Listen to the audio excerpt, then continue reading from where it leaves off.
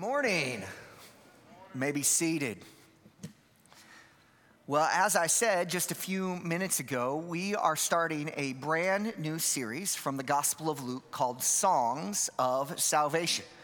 And the reason for that title is when you read the opening chapters of Luke, 4 times people kind of burst into song when they hear about the arrival of Jesus. It's a virtual musical number. It really is. Like you go through and Zechariah, Mary, the angels, and then Simeon all hear about the arrival of Jesus and they wax poetic and basically publish a song. So we're gonna be looking at those 4 songs over the next 4 weeks that'll take us through Christmas and on to New Year's Eve. And you'll see why that's fitting if you come on New Year's Eve, why Simeon is the right fit there. So we pushed Christmas back like 1 week this year. So we can do that. We have the preaching calendar, so we did that.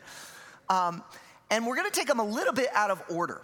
So the first song in the Gospel of Luke is actually Mary's, but we're gonna hold off on that one till next week, and we're gonna do Zechariah's song this morning, which is about the coming and arrival of John the Baptist. So I'm excited to dive into God's word this morning with us. Let's go to Lord in prayer, and then we will get into Luke chapter 1. Let's pray together. Father, we are grateful for your mercy and your grace.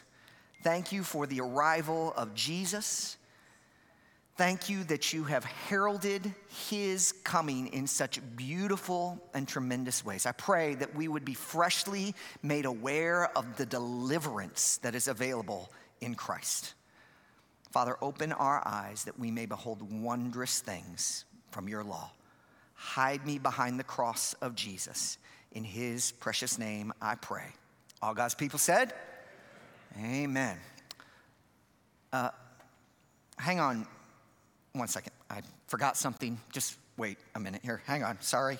My bad. Just wait. Seriously, wait. Yeah.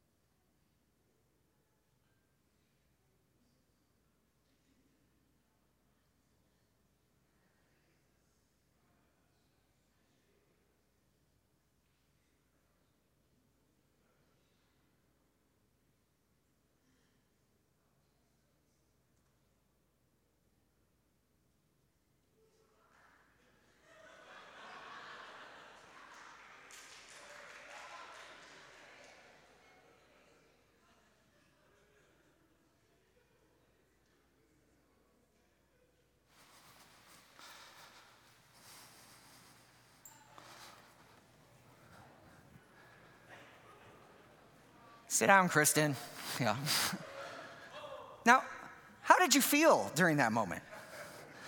I mean, did you start having some questions in your mind? Like, what happened? Did he forget? Like, it's Sunday? Did something go wrong? Did something bad happen? The reality is that's what waiting does to us. And none of us like to wait. It's inconvenient. It's filled with uncertainty. And it often just feels like a waste of time. Waiting stinks.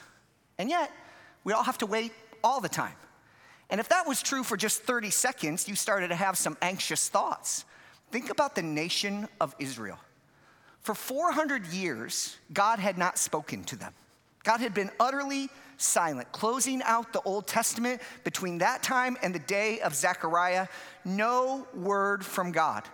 During this time that the Gospel of Luke was written, they were occupied by Rome. They were a mere puppet state of what they once were, and it didn't seem like any hope was on the horizon, and God had not spoken. For 400 years, put that in perspective, that is twice the history of the entire United States. So double that time, they had not heard from God, and they were waiting. But it wasn't just the nation of Israel that was waiting. The main characters in our story today in Luke chapter 1 are Zechariah and Elizabeth. And they too were in a profound season of waiting on God. Zechariah was a priest and a godly one, and Elizabeth, his wife, was a godly woman. And yet, here's what the Bible says about this couple. Look at what it says, Luke chapter 1, verse number 5. In the days of Herod, king of Judea, there was a priest named Zechariah of the division of Abijah, and he had a wife from the daughters of Aaron, and her name was Elizabeth, and they were both righteous before God, walking blamelessly in all the commands and statutes of the Lord. So what does it say? These are people of character. These are good people. Verse number 7, but they had no child because Elizabeth was barren and they were both advanced in years. So though Zechariah and Elizabeth were godly people, they had no children. And in that day, in that culture, that would have been viewed as a social stigma that no doubt weighed on this couple over the years. In other words, both the nation of Israel and Zechariah and Elizabeth had spent a lifetime of waiting, and no doubt they were asking this question: is God gonna come through? Is God gonna show up? And if we're honest, we are all probably this morning asking that same question about some area in your life. Probably every person in this room, because you're a human being, is waiting on something. You're waiting for God to do something in your life, and you are probably asking the question, God, feels long, feels hard. Are you gonna show up? Maybe it's the bill of health from the doctor that you're waiting on. Maybe it's a relationship that you don't know which way it's gonna go that you're waiting on. Maybe you're waiting for some sort of financial situation to resolve and you don't know what's gonna happen. Maybe you're waiting on some season of uncertainty to come to an end. You just don't know, and we all at times wait, and we all ask the question, God, are you coming through? I'm not sure. It's hard to wait. It's hard to be patient before you. And that's why this passage is both relevant and encouraging for us this morning. Because here's what it reminds us, that even when it looks like the waiting might go on forever, God can step in and transform the situation. This is what happened in Luke chapter 1. In one fell swoop, in one moment, God ended 400 years of silence, heard the prayers of Zechariah and Elizabeth, and set in motion the plan to redeem the people of God from all eternity. In one moment, God invaded human history and changed things dramatically, which leads me to this point this morning. We can trust God while we wait. That's what I want to encourage you with this morning. You can trust God while you wait. In your season of waiting, and I know you're waiting on something, you can trust the Lord. You might hear me say that and say, yeah, Ryan, I'm with you, kinda. But that's a Bible story. Like it's in the Bible and like God shows up in the Bible, but I'm not in the Bible. How can I be sure that God is gonna show up for me as well? Well, here's the reality. This story is not fundamentally about Zechariah and Elizabeth. It is. They're characters in the story. But really what this story reveals to us is not so much a lot about Zechariah and Elizabeth, but it reminds us of the character of God. When you read through this story, we are struck by who God is in the midst of it. And here's the good news for you and I this morning. Situations change. God doesn't. So I don't know what you're going through.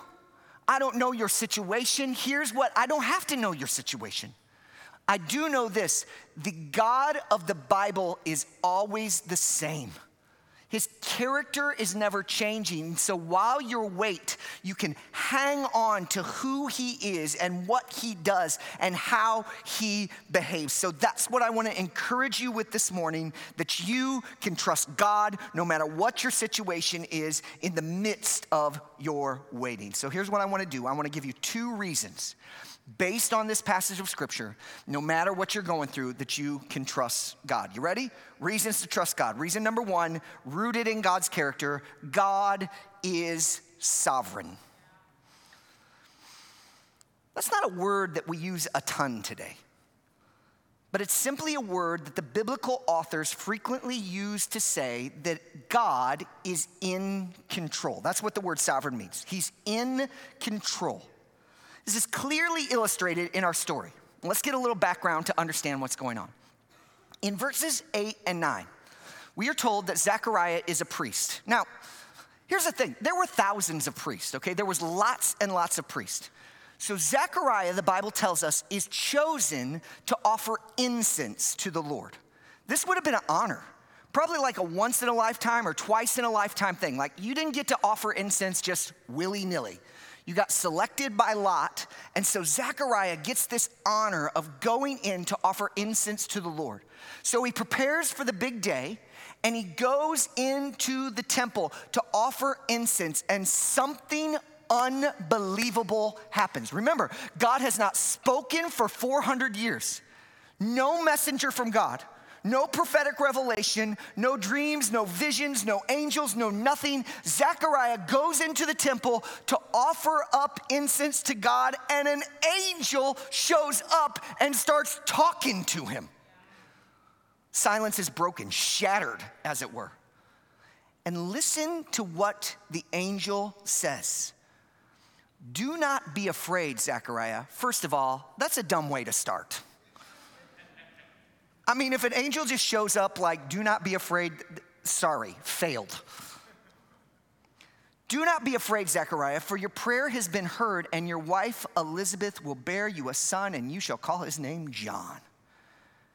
And you will have joy and gladness, and many will rejoice at his birth, for he will be great before the Lord, and he must not drink wine or strong drink, and he will be filled with the Holy Spirit, even from his mother's womb. And he will turn many of the children of Israel to the Lord their God, and he will go before him in the spirit and power of Elijah to turn the hearts of the fathers to the children and the disobedient to the wisdom of the just, to make ready for the Lord a people prepared.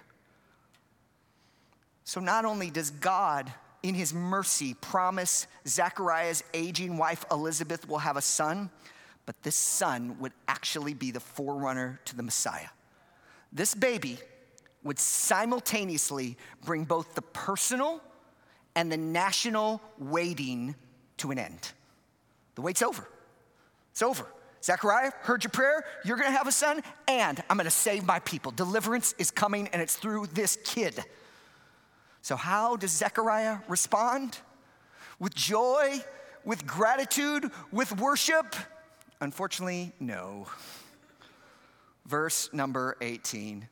How shall I know this? For I'm an old man, and my wife is advanced in years. If there were facepalm emojis in that time, that should have been what was texted to Zechariah by all his friends. Not his finest hour. He questions the Lord. Note to self, if an angel shows up to speak to you, don't ask questions.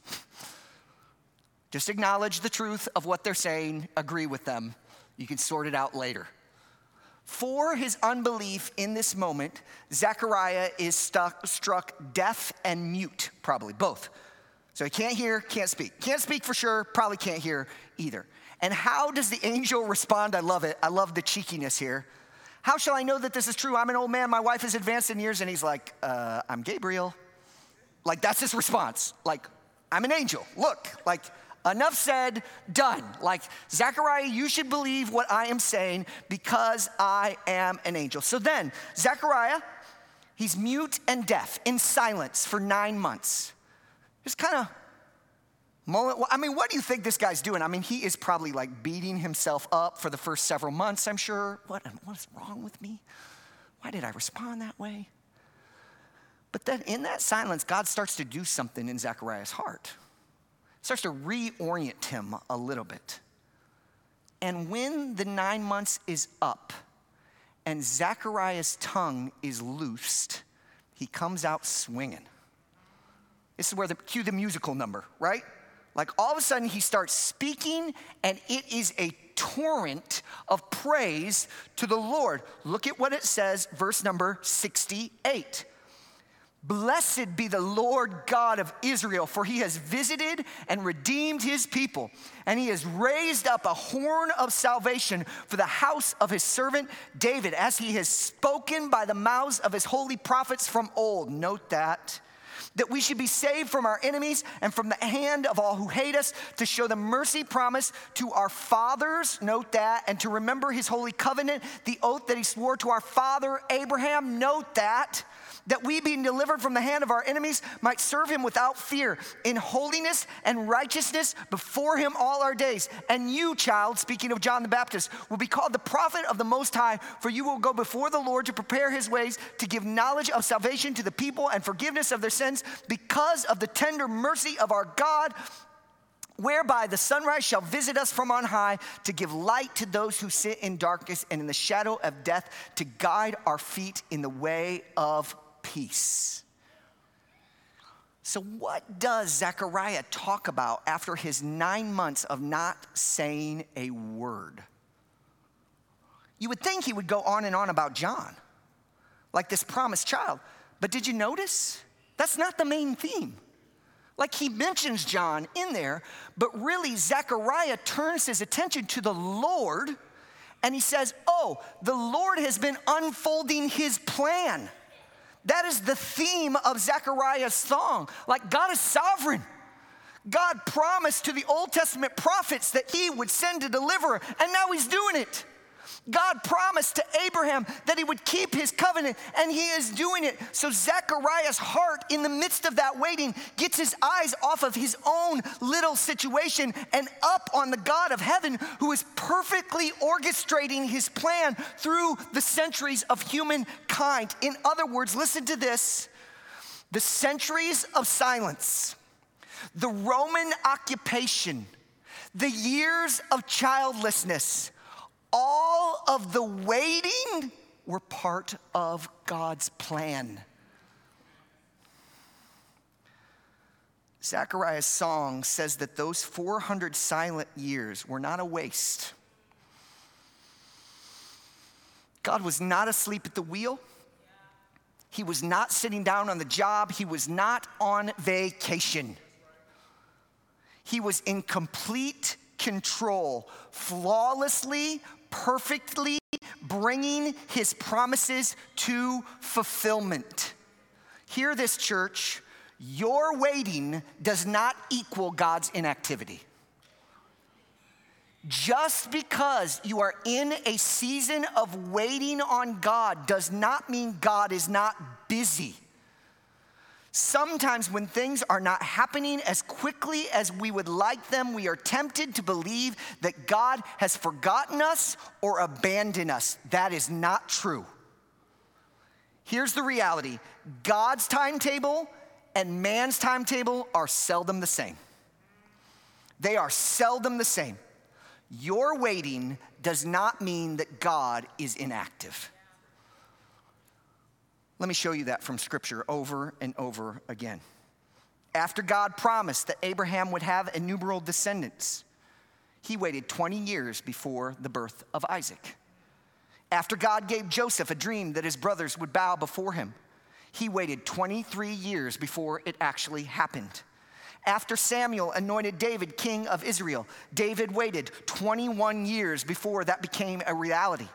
After God called Paul to take his name to the Gentiles, Paul waited 14 years before his first missionary journey. And even Jesus himself waited 30 years in obscurity before publicly revealing himself as the Son of God. Let me ask you a question, church. Had God forgotten Abraham? Had God forgotten Joseph? Had God forgotten David? Did God forget Paul? Did God forget his own son, Jesus? Absolutely not. And if you are in a season of waiting right now, rest assured God has not forgotten you. I'm not sure what you're waiting for right now. I don't know what it is. And I don't know exactly what God is going to do. But here's what I do know. He's going to work in that situation and be faithful to you. If you have trusted in the work of Jesus, God is perfectly, flawlessly, expertly unfolding his plan to bring about your maximum good and his maximum glory. Where do I get that? One of the most familiar passages in the Bible. Romans chapter 8, verse number 28 says this. And we, what's it say? No. And we, no. One more time, and we, no. And we know that for those who love God, what's the next word? Say it again. Say it again. All things work together for the good for those who are called according to his purpose, even your waiting.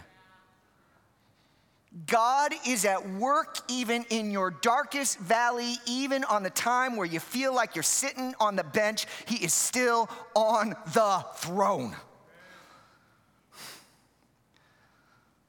Listen, the one and only God promised that he is for you.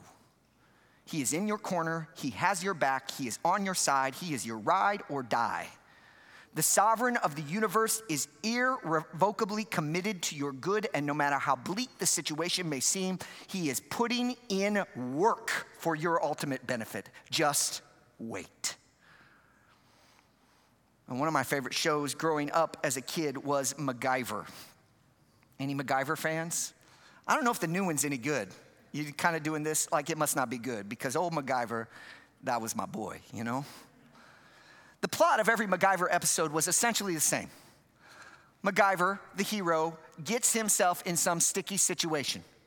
The bad guys capture MacGyver, and he, using, I don't know, some toothpaste, WD-40, a pencil, and a roll of duct tape, creates a fighter jet. I don't know, like, and gets himself out of the situation using just what is at hand. Unbelievable. I mean, you're always like, what's this guy going to do next? I mean, he's just so smart. You can't capture this guy. He is so, y'all put him in an office locker. That is a bad move. You cannot be doing that. Well, what's the point? It's like MacGyver was utterly unfrustratable. Because no matter what was going on, he had a plan. And he was able to execute that plan flawlessly. Listen, God's better than MacGyver. I bet you never thought you'd hear that in a sermon. God is the ultimate MacGyver. He can't be thwarted. He can't be frustrated. He can't be outmaneuvered. He can't be outplanned. He is the sovereign of the universe, and he is smart. Nobody can outmaneuver the Lord of hosts. He's always got a plan, and it's a good one. Or can I amend? He's always got a plan, and it's the best one. And even when the enemy tries to throw it, and even when it looks like things are dark, he's like, I'm just going to turn that around for the good of my people, for the glory of my name. You can trust God in your waiting because he is sovereign. He is in control, and he is in your corner. So friends, in all your waiting, take that waiting to the one who's got it under control. You know, God's never lost a wink of sleep. One, he doesn't sleep. But two, if he did, he's utterly unacquainted with the feeling of wringing your hands. He doesn't know how to be anxious. He doesn't know how to be worried.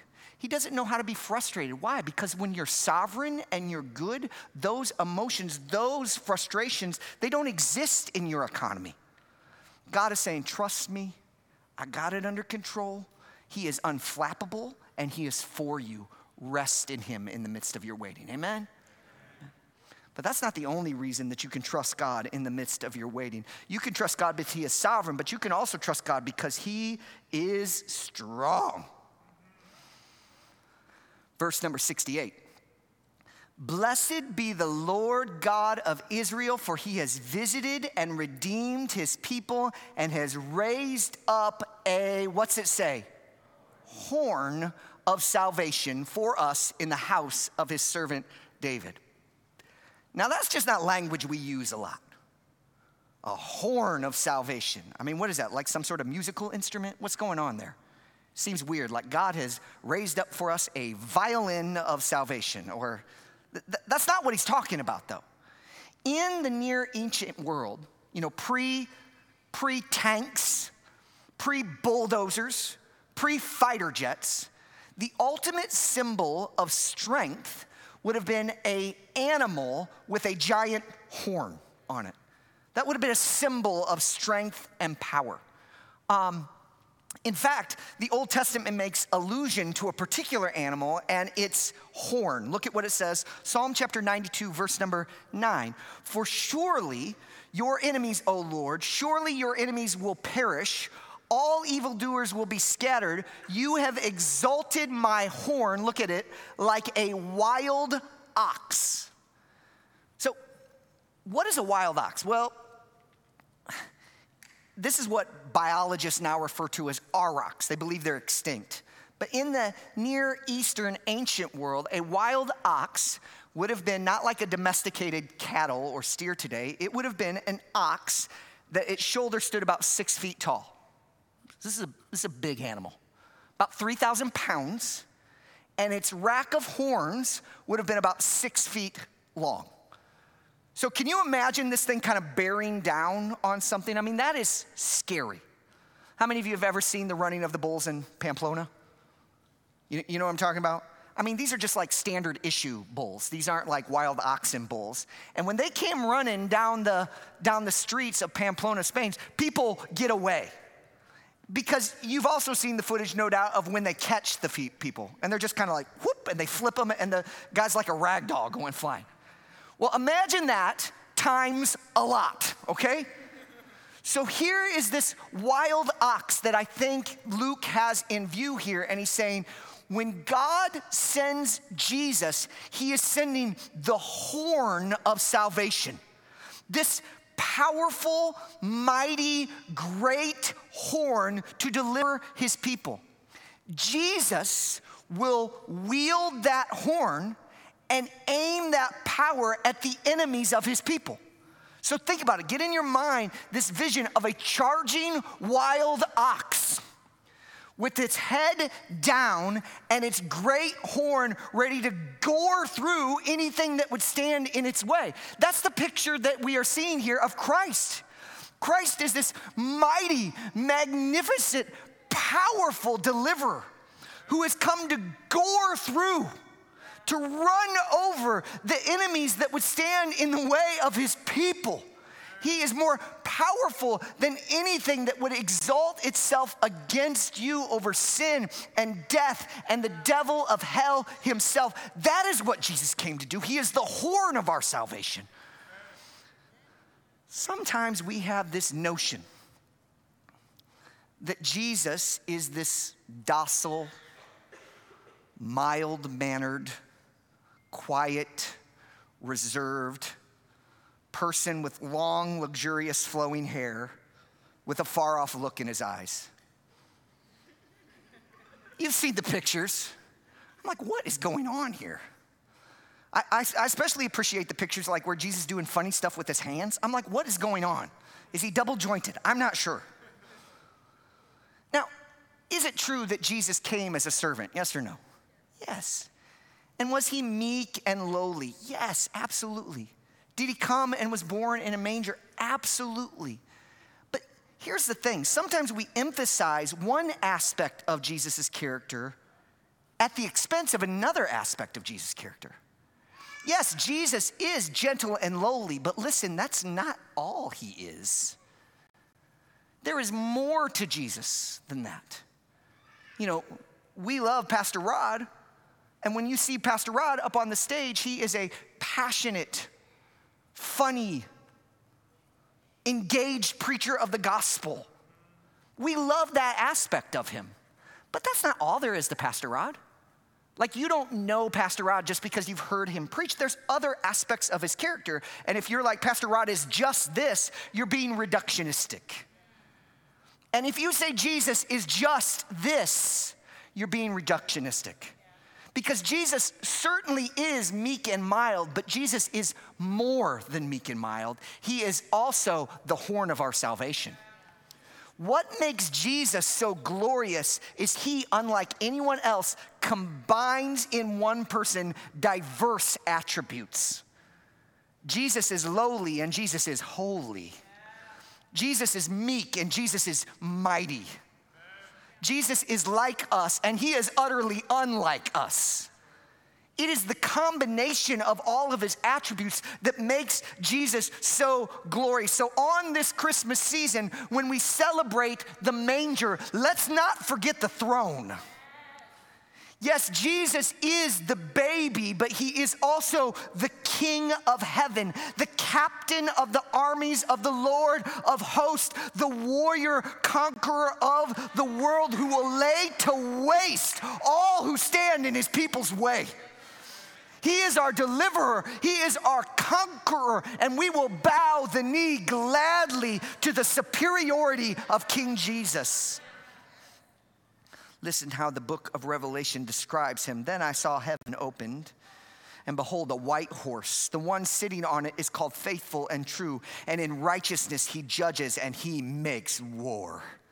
His eyes are like a flame of fire, and on his head are many diadems or crowns. And he has a name written that no one knows but himself, and he is clothed in a robe dipped in blood.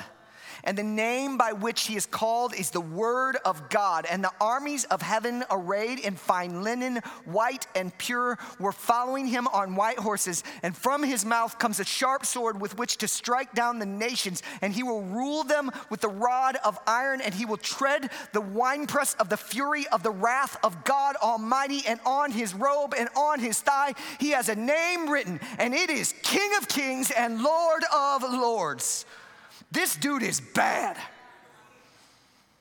He's so confident that he dresses his army in white. He's like, y'all sit back. Let me take care of this. Just look pretty. Put on your Sunday clothes, because I will take care of the business.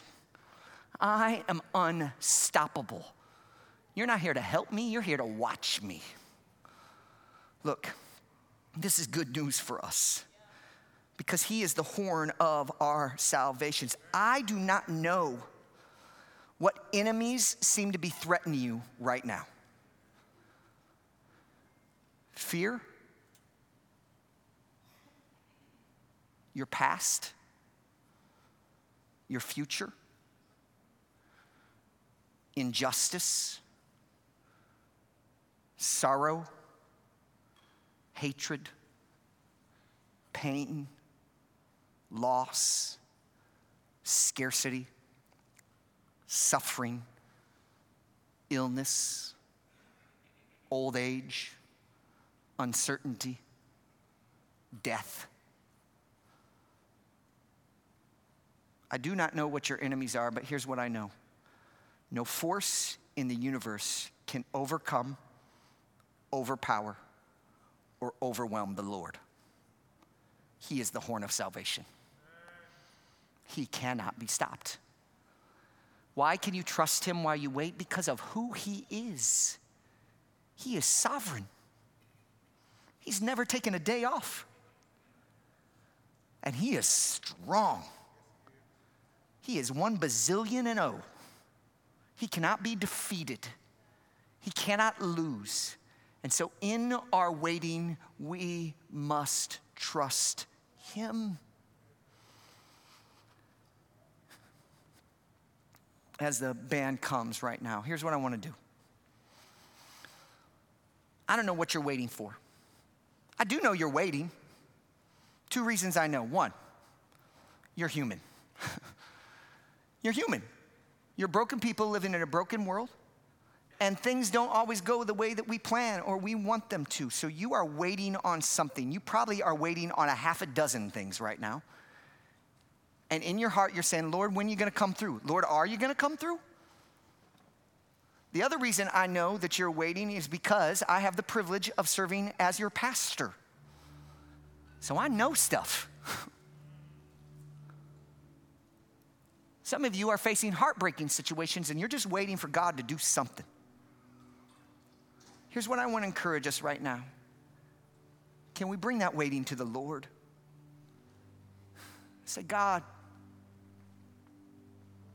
I want to trust you. And if I'm honest, it's hard sometimes to wait. That ugly impatience monster creeps his head up in my life all the time. Lord, I want to wait on you in a way that is trusting that you are sovereign and you are strong. Here's what I want to encourage us to do this morning in order to do that. I want us to minister to one another and encourage one another. So I'm going to ask you to break up into some groups, 3 or 4 people, and just simply say this in that group: I'm waiting on God for this. We don't need your life story. You don't have to do footnotes. All you need to do is just share a little bit about your burdens. I'm waiting on God. Maybe you it's as simple as I'm waiting on God for a relationship right now. I'm waiting on God for a financial matter right now. I don't know, whatever level you want to share, but just briefly share, and then somebody in that group is just going to pray for you. It's going to pray over you that you would be able to trust that God is strong and God is sovereign. He's got a plan for you, and he is big enough and strong enough to meet you in your need. So I want to encourage us to encourage one another. Can we do that together? So I want you to break up into groups of 3 or 4 and just say, I'm waiting on God for this, and then begin to pray for one another. I'll come back in just a moment. So break up right now into groups of 3 or 4.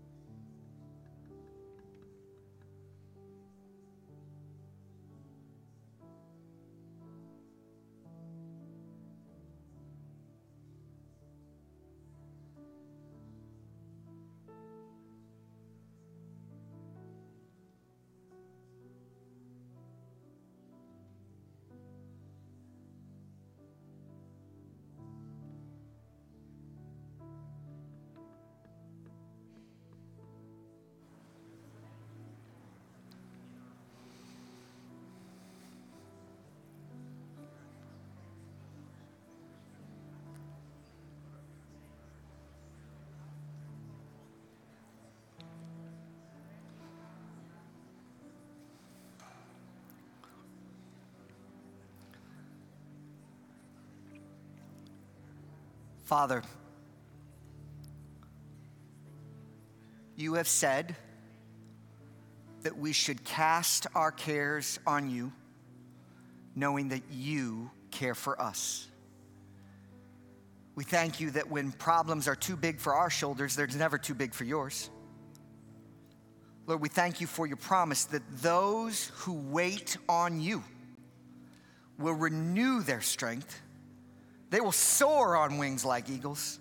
They will run and not be weary. They will walk and not faint. Oh Lord, teach us to wait.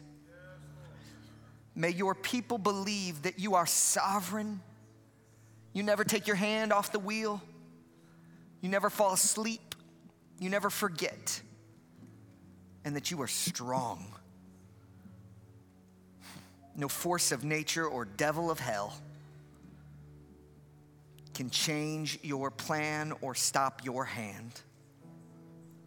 Lord, help us to remember who you are. Lord, may we trust you while we wait. In Jesus' name I pray. Amen.